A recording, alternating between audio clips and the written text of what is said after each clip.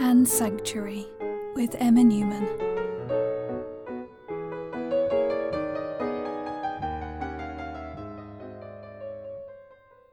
Hello, my lovelies.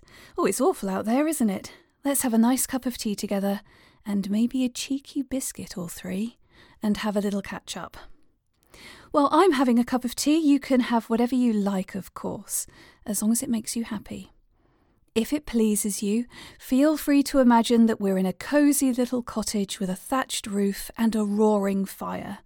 There's a tin of biscuits, so help yourself, and there's hot chocolate if you want it too. If this is your first time here, welcome. I'm going to talk to you about things that have made me happy, things that have given me hope, and then a little bit about what I've been up to and some nerdery. There are 5 segments in all, and it's all unscripted. Above all else, I want to create a sanctuary, just for a little while, just for you and I, so that we can restore ourselves, because goodness knows we all need it. Part 1. A delightful real-world experience. Recently, I went to London for a work thing, and I travelled up the day before, and I was put up in a hotel, literally 2 minutes walk from the Tower of London, which was really amazing. And I, as a result, was right there in the city. And so I took the opportunity to go and have a hot chocolate with an old friend of mine from my university years and all of the ones following. And the reason it was such a delightful real-world experience wasn't just the fact that I got to have hot chocolate with a dear friend and a catch-up, which was wonderful. It was also because I had the opportunity to walk through the centre of London.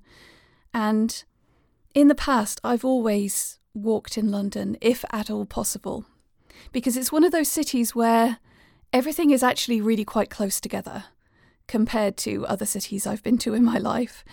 And I actually prefer it to travelling on the tube. I find the tube both weirdly exhilarating and awful. And in these times of enduring plague, shall we say, I thought I would feel safer if I walked in the fresh air. It was a beautiful day, and I did not regret it. I love and hate London. It's one of those places that I find so intellectually stimulating to walk around. I'm a huge fan of and nerd regarding architecture.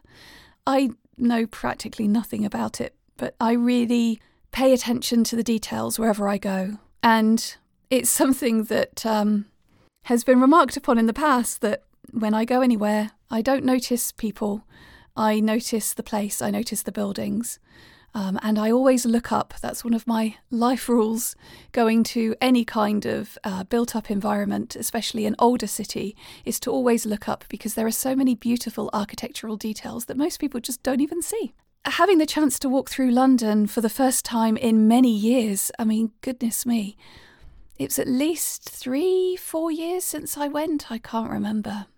And it certainly had been many more years than before that I'd had a chance to walk in like the city of London, that area, and walk through to the river. I walked down from the Tower of London past St Paul's and then down to the river and walked along the embankment down to Waterloo, which was where I met my friend. And it's about an hour's walk.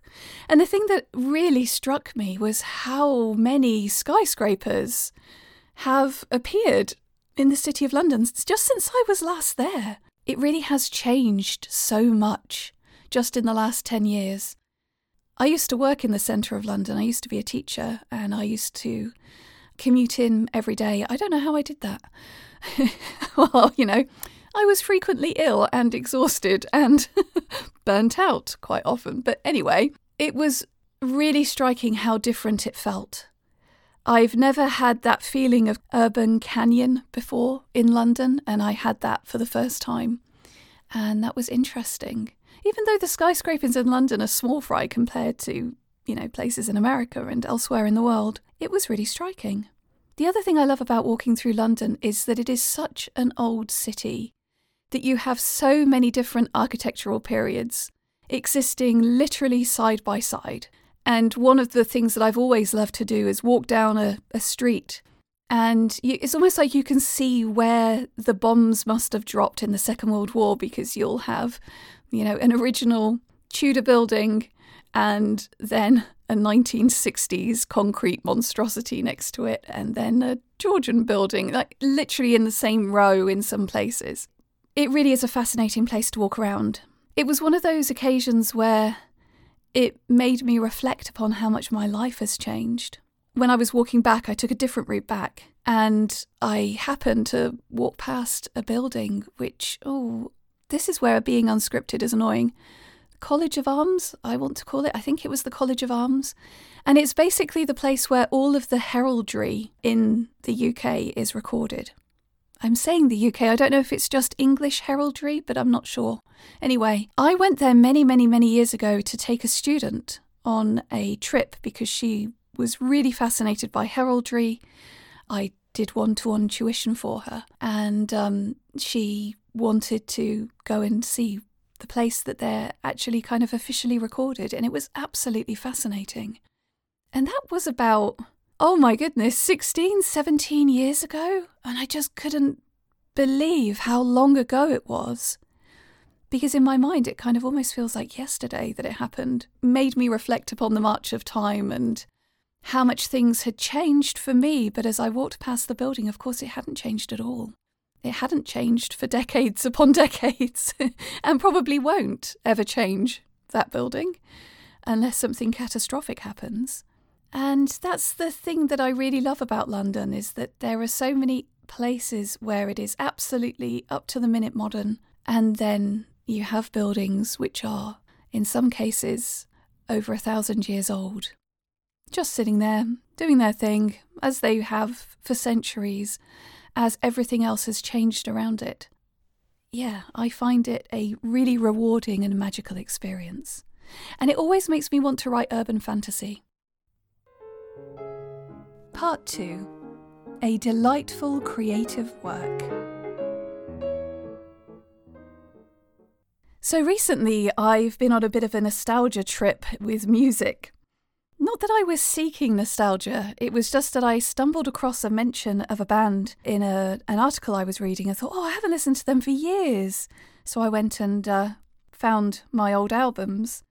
And the band is Pulp, which was, it's still going, I think. I'm not even sure. But they've been around for a very long time, and they made it big during the 90s Britpop era. But they had been around for a long time before they made it big. And so by the time they had their kind of breakout hits, they were already a very experienced, very tight band. And the album, my favourite album of theirs, is one called His and Hers, which is, if memory serves, the one that came out before they made it big. And there's a song on there called Babies. And if you are so inclined, I would like to invite you to go and listen to it. I love that song so much. There are 3 songs by Pulp that I feel are kind of perfect songs, and I don't mean objectively perfect, because it's music, and that is not my specialism, and how could anyone ever say that anything is perfect when it is an artistic work? There's obviously subjectivity involved, but when I listen to them, they are so good on so many levels. And the 3 songs that I love in particular are Babies, which is on the His and Hers album, and then, of course, Common People, which is one of my favourite songs of all time, and Sorted for Ease and Whiz, both of which are on Different Class, which is the album that came afterwards, and that was their big hit, album. And there are so many other songs by them that I absolutely love. Lip Gloss, Do You Remember the First Time, Underwear. There are so many amazing songs that they've done, but those are the 3 standout songs for me. And I wanted to talk a little bit about each one, because the thing that I really love about these songs and those 2 albums in particular is just how lyrically strong they are. There are so many really smart things that are said in them, and in Babies, it's basically a confession. The song is a confession about this terrible thing this lad has done. But it encapsulates a time in someone's life so well. And the thing that I also love about that song as well is that the music, the feel of the music, the emotion is conveyed in the music as well as the lyrics. And it builds up to a crescendo where he makes the absolute hard-hitting bomb of the confession that the whole song builds up to, because he's explaining how this awful thing that he did came about. It just sounds so awful and so plausible. It's a magically wonderful combination of perfect words, perfect emotion in the music for me. I love it. And then Common People, of course, it's a huge hit. There may be people listening to this rolling their eyes and going, oh God, it was played all the time in the 90s and oh, I'm so bored of that song. If you haven't listened to it for a while, I invite you to go back and listen to it again. I love that song so much. I love how it starts off so slow and gets faster and faster and faster as the rage builds inside it. And the lyrics are incredible. It's a really great song. And then the third one, the third favourite of mine, Sorted for Ease and Whiz, is funny. I was just slightly too young to participate in rave culture. I was at exactly the wrong age. When it was at its height, I was still at school. And also, I lived in Cornwall for a big chunk of it. And yeah, it wasn't anything that was happening nowhere where I was or could get to, because it was difficult to get anywhere without a car. And I just didn't have the opportunity to experience that culture, but I absorbed it through everything that was happening at the time, and all of the music and all of the very worried news reports and all this kind of stuff. But it was a real cultural phenomenon that I was so curious about. And this song captures the feel of it. And again, it's another example of how the music itself captures the emotion of just being really high on drugs, really messed up. But there's this bit where he's like, I want to call my mother and say, Mother, I can never come home again, because I seem to have left an important part of my brain somewhere in a field in Hampshire. It's just, it just really tickles me. But again, it's another story. These three songs are all stories. But to me, it just captures perfectly this subculture of going to participate in this huge and utterly bizarre social experience that is both unifying and horribly alienating all at the same time. And I find that really interesting. Part 3. Something that gives me hope. There's an associate professor of architecture called Stuart Hicks, and he has a YouTube channel that I've been watching for a long time about architecture. And I really like him as a YouTube presenter. Obviously, as a professor, I'm guessing he does lectures and things, so he's very experienced at explaining concepts, and yeah, they're very good. I like them anyway. He recently did a video talking about how native ecologies are being restored in 5 key areas of Chicago. It's a really great video. I will link to it in the show notes. What I love about this video in particular, and he's done lots of interesting ones, is that he shows how the attitude in architecture in Chicago in particular has shifted from in the early 1900s, where it was all about imposing a particular aesthetic on natural forms. So he talks about how there's a strip on the bank of Lake Michigan, which have got these really grand European-style classical architecture buildings. But the bankside on the lake was straightened out, covered over, completely ordered in a highly artificial way. And that now that is being systematically reversed. The reason this gives me hope is because I really love seeing things where the way that something has been done in the past, there were reasons for it, probably good and bad.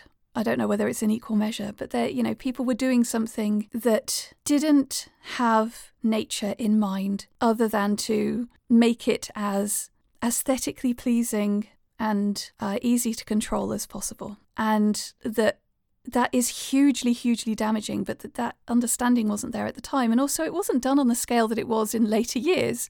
We were talking about one mile-long strip on a bank of a lake. when you have that replicated, as we did over, the 20th century, if you think about the amount of building that took place and the huge amount of destruction to the environment that carried out, seeing attitudes change now and people reflecting upon how damaging and how impoverished those environments are now, that we can undo it, that we can restore, that we can learn and undo those mistakes and still have architecture that is dramatic and exciting and does all of the things that you want great architecture to do for people, whilst also not only restoring but enhancing and revitalising natural ecology in the area as well.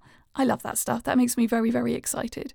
And he talks about these 5 different areas, the use that they had in the past, how they were constructed, like the ideas, the architectural ideas behind why that was done in the past, and what's been done now to correct it. Things like that really do give me hope. I think it's one of those things where you can look at it and you can go, that's terrible that happened, and that makes me really sad. But I choose to focus on the positive side of it, that people are aware of it now and are actively undoing it. In many places all over the world, and there are lots of different cities where architecture is being approached very differently with ecological considerations at the centre.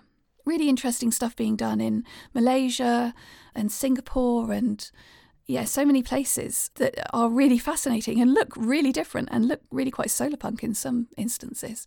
Adjacent to this is the shift not only in terms of the space and how it's used, but also the materials and how there are now skyscrapers, not the tallest skyscrapers, but there are still skyscrapers that are now being built with timber instead of steel and concrete, and that is fantastic.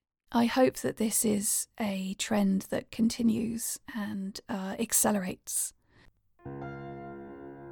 Part 4. Adventures in surviving late-stage capitalism as a writer.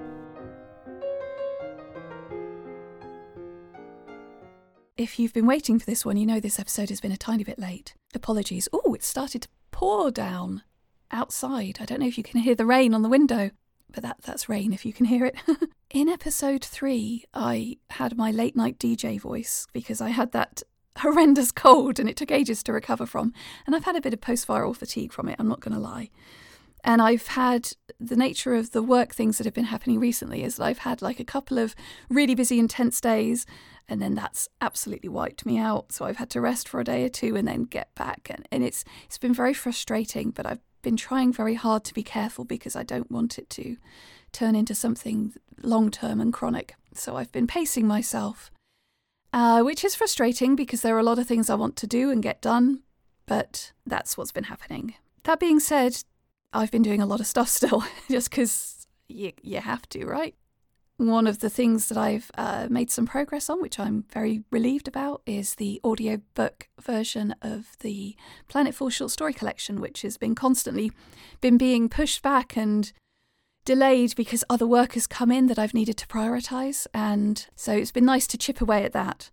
I've always said that reading aloud, and in particular narrating something, is the best way to proofread anything you've written. And that's why I've held back on bringing out the ebook version of the stories until I've done the narrating, because I'm finding errors in the manuscript that I have been through so many times, and it isn't until you come to narrate and you have to pay attention to every single word to say it perfectly that you realise the errors. So it's a very, very useful exercise, and it will make for a better ebook, and potentially I'm still umming and ahhing about whether to do a print version, but the manuscript will be better for it. So I've enjoyed that. It's been weird and nice narrating things in the Planetfall universe again. I've also had some time in the studio at Audio Factory as well, recording the Good Neighbours audiobook for Stephanie Burgess that was a wildly successful Kickstarter project. And I've enjoyed that so much. I really am looking forward to it coming out. The thing that I've really loved about it is that it's just so wholesome, but it actually also has some really important stuff in it about the nature of overcoming trauma and being able to trust people again and trust yourself and the strength in community, and in particular against the rise of evil in the world. And it's lovely. It's been such an enjoyable project to record.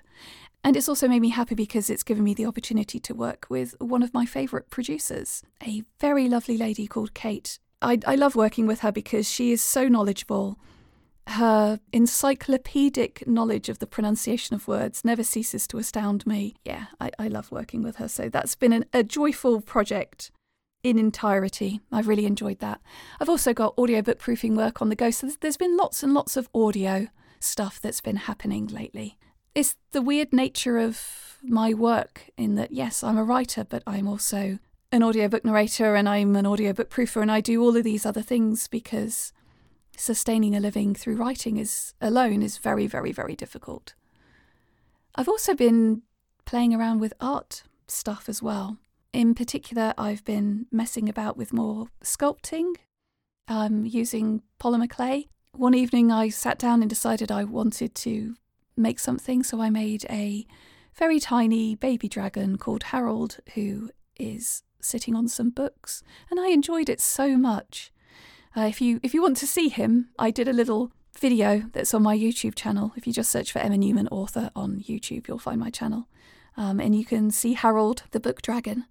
And what I'm planning to do is to make just a few little cute things, maybe some Christmas-themed things if the mood takes me, and to begin to sell my stuff online for the first time.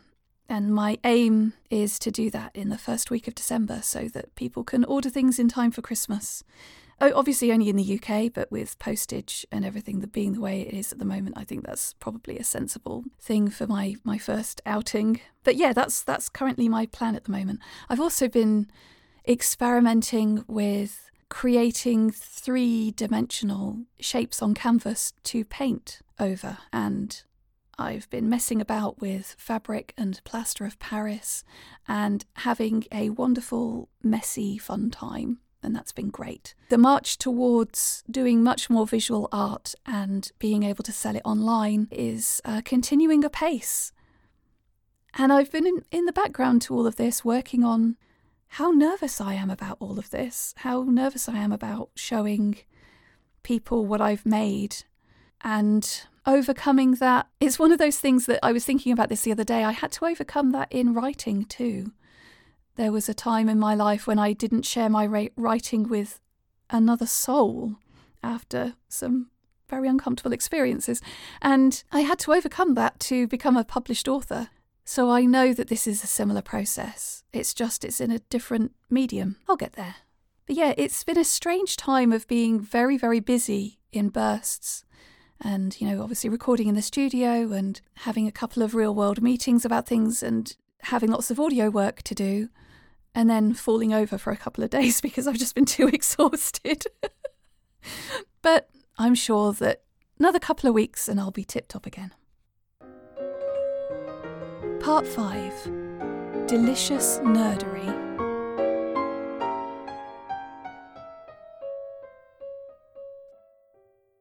Okay, I'm going to do something controversial here. I'm going to talk about Wesley Crusher in Star Trek Next Generation. I can't believe I'm doing this. Look, I make no attempt to hide just how much of a nerd I am. And Star Trek The Next Generation is one of my lifelong loves. And in the last couple of years, I hadn't watched it for like 2 decades. But in the last couple of years, when I was going through the breakdown and going through some really, really tough times, I suddenly remembered how much of a comfort it was to me in my teenage years when I first discovered it. And I had some terrible things happen when I was a teenager, and it was incredibly traumatic. And I developed what could very legitimately be argued to be a very unhealthy relationship with the show, in that I really did become obsessed with it. The Enterprise crew really did occupy the space of my family in my head, as in found family. It's what I needed in my life. They became it. When I look back on it, I think, oh, wow. Yeah, I can see why that happened. But I had such an intense relationship with it that going back to it, I must admit, I was a little bit nervous. I was like, oh, I need something comforting. I need something to feel safe. That used to comfort me. It used to help me to feel safe. I'm going to give it a go again. And I have not looked back. Dear listener, every single night I watch Star Trek Next Generation before I go to sleep. And it helps me to unwind. It helps me to feel safe. And that means that over the last couple of years, I've literally re-watched and in some cases watched for the first time, I've watched every single episode of Star Trek Next Generation from the first pilot to the very last.